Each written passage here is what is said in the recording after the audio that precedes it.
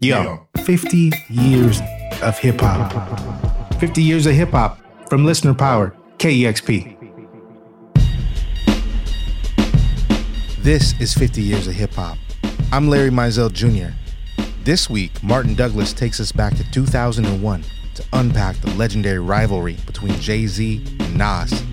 These twin towers of rap would come to collide in the same city where the Source once crowned Biggie Smalls. Our story starts with an empty throne for the king of New York hip-hop.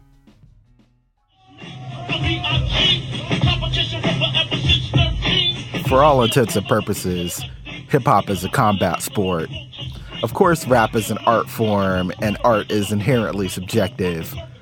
But it's also a competition of wit and will, a proving ground to see where you measure up. The history of rap battles extends back to the days of DJs scratching breaks and dancers spinning on their heads. Soon, rap battles made their way from face-to-face freestyle bouts to recorded declarations of war, both territorial and personal.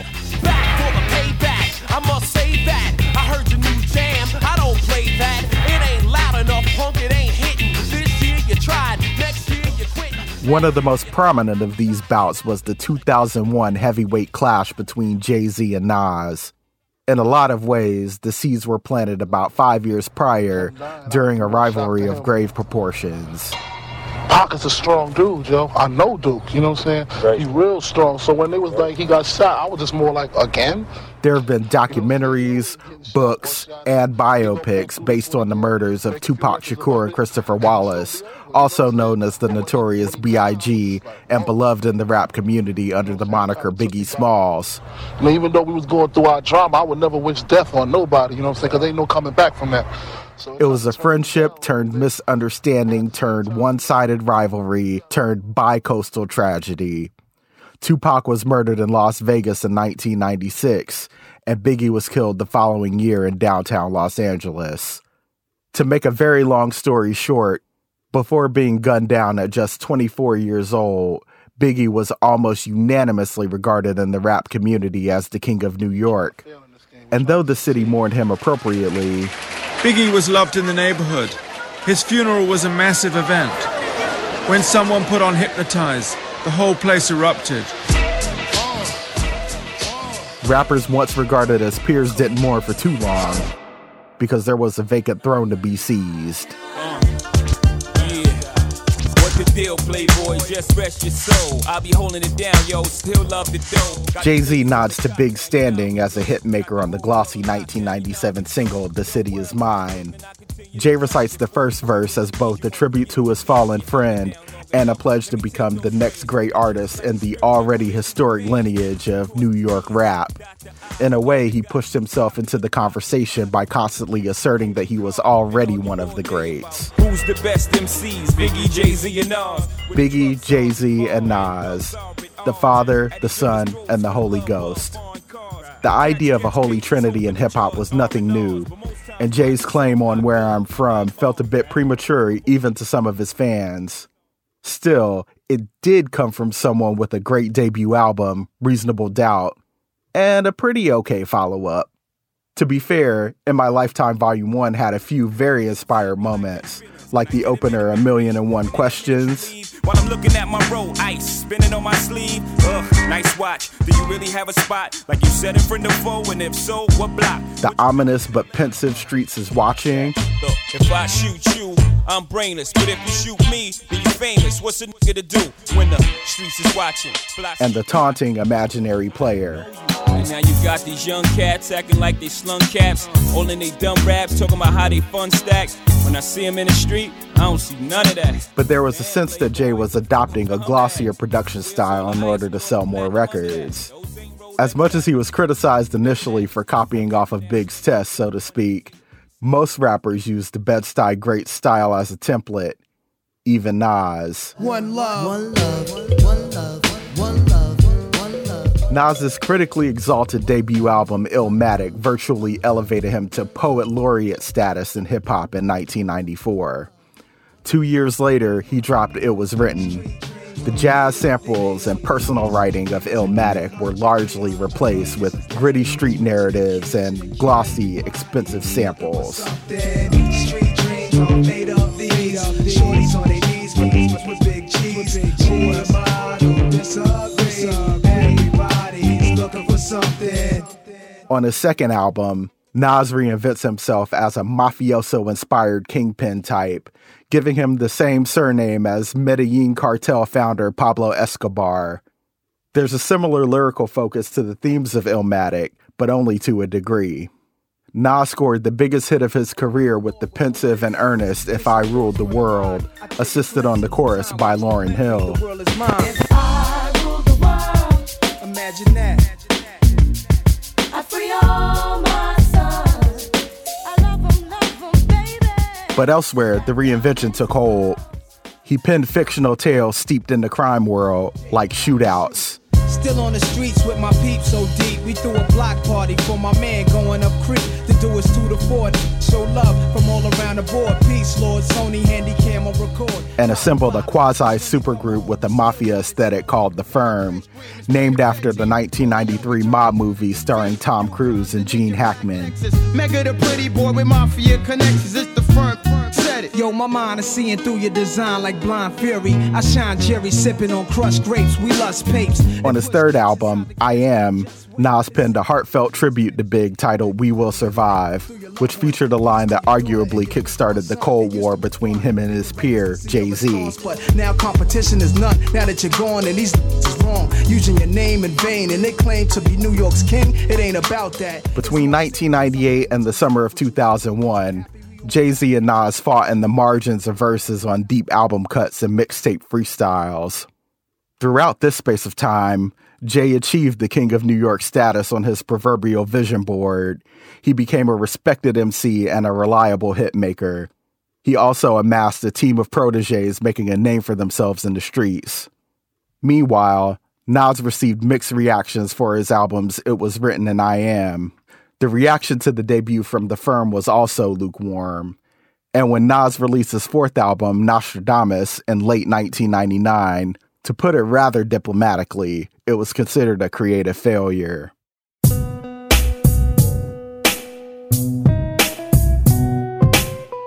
All of Nas's albums sold well except for the full length by The Firm. Still, they were all products of rampant mixtape leaks and bootlegging. The public was so hungry for Nas's brilliance that the finished commercial products paled in comparison to the songs left behind and sold illegally on Canal Street. This is one of the songs right here. The summer of 2001 is when all this simmering tension would come to a head. After all the rumors, debates, and private barbs held in very public forums, Jay-Z stepped on stage at Hot 97's annual Summer Jam event in New York and declared war.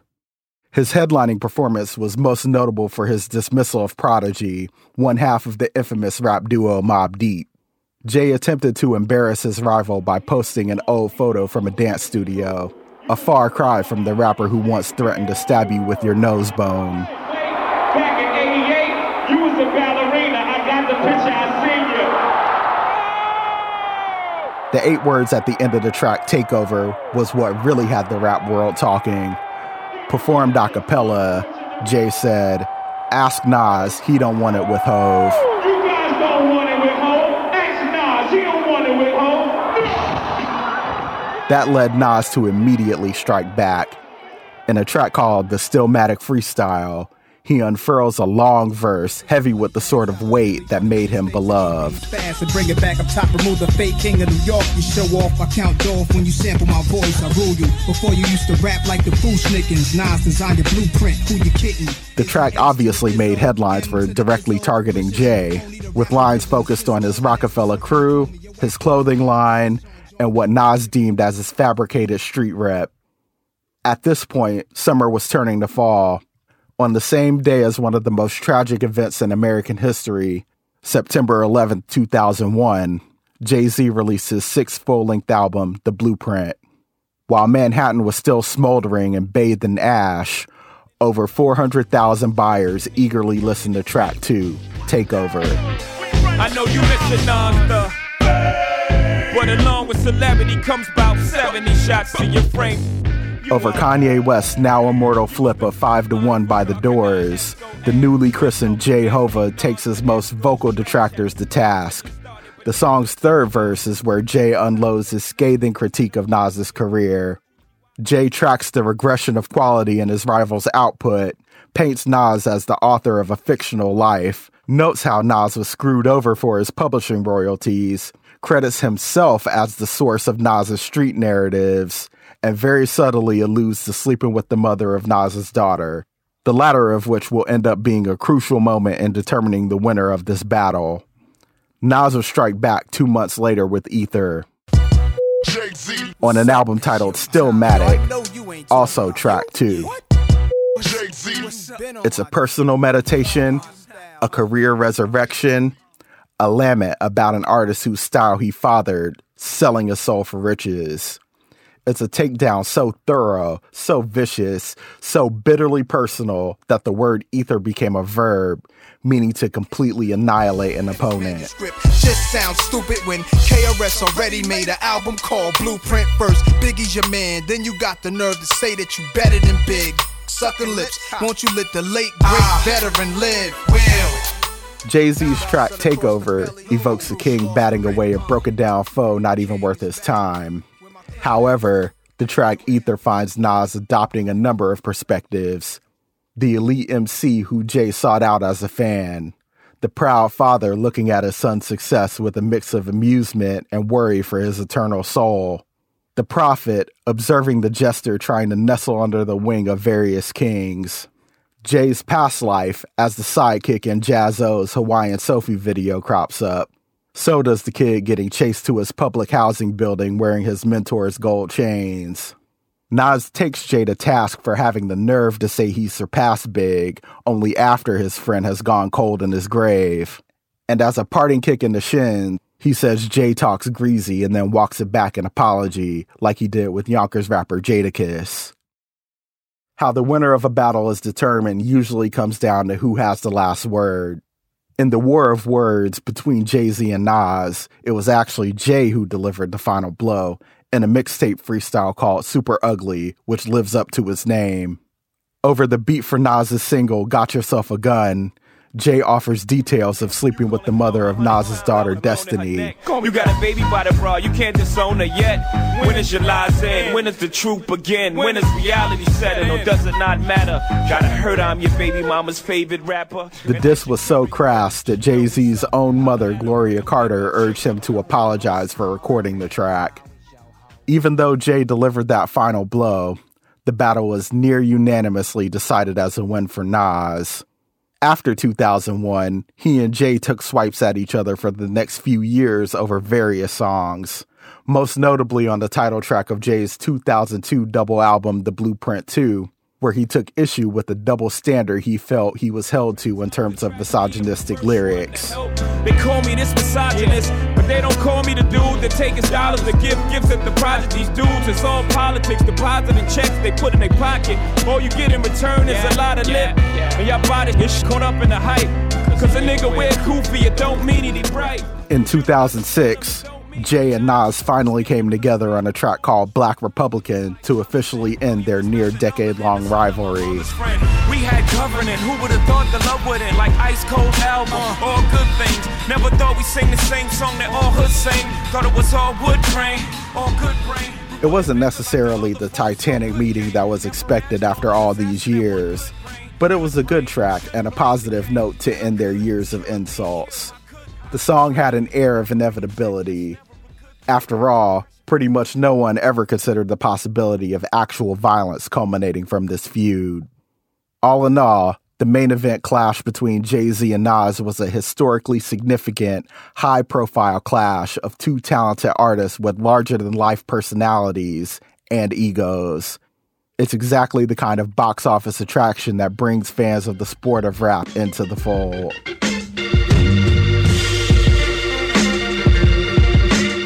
This piece was written by Martin Douglas. Audio was produced by Roddy Nickpour. Next week, we're taking you back to 2016 with the track Caroline by Amine. Plus, since next week contains a sort of unofficial holiday, We're also holding a conversation about the relationship between hip-hop and marijuana. Don't miss it. Your financial support makes this show happen. Thanks to everybody who's made a donation to KEXP. Become an amplifier or leave a one-time donation at kexp.org/50hiphop. I'm Larry Mizell Jr. We'll see you next time on 50 Years of Hip Hop from listener-powered KEXP, where the music matters.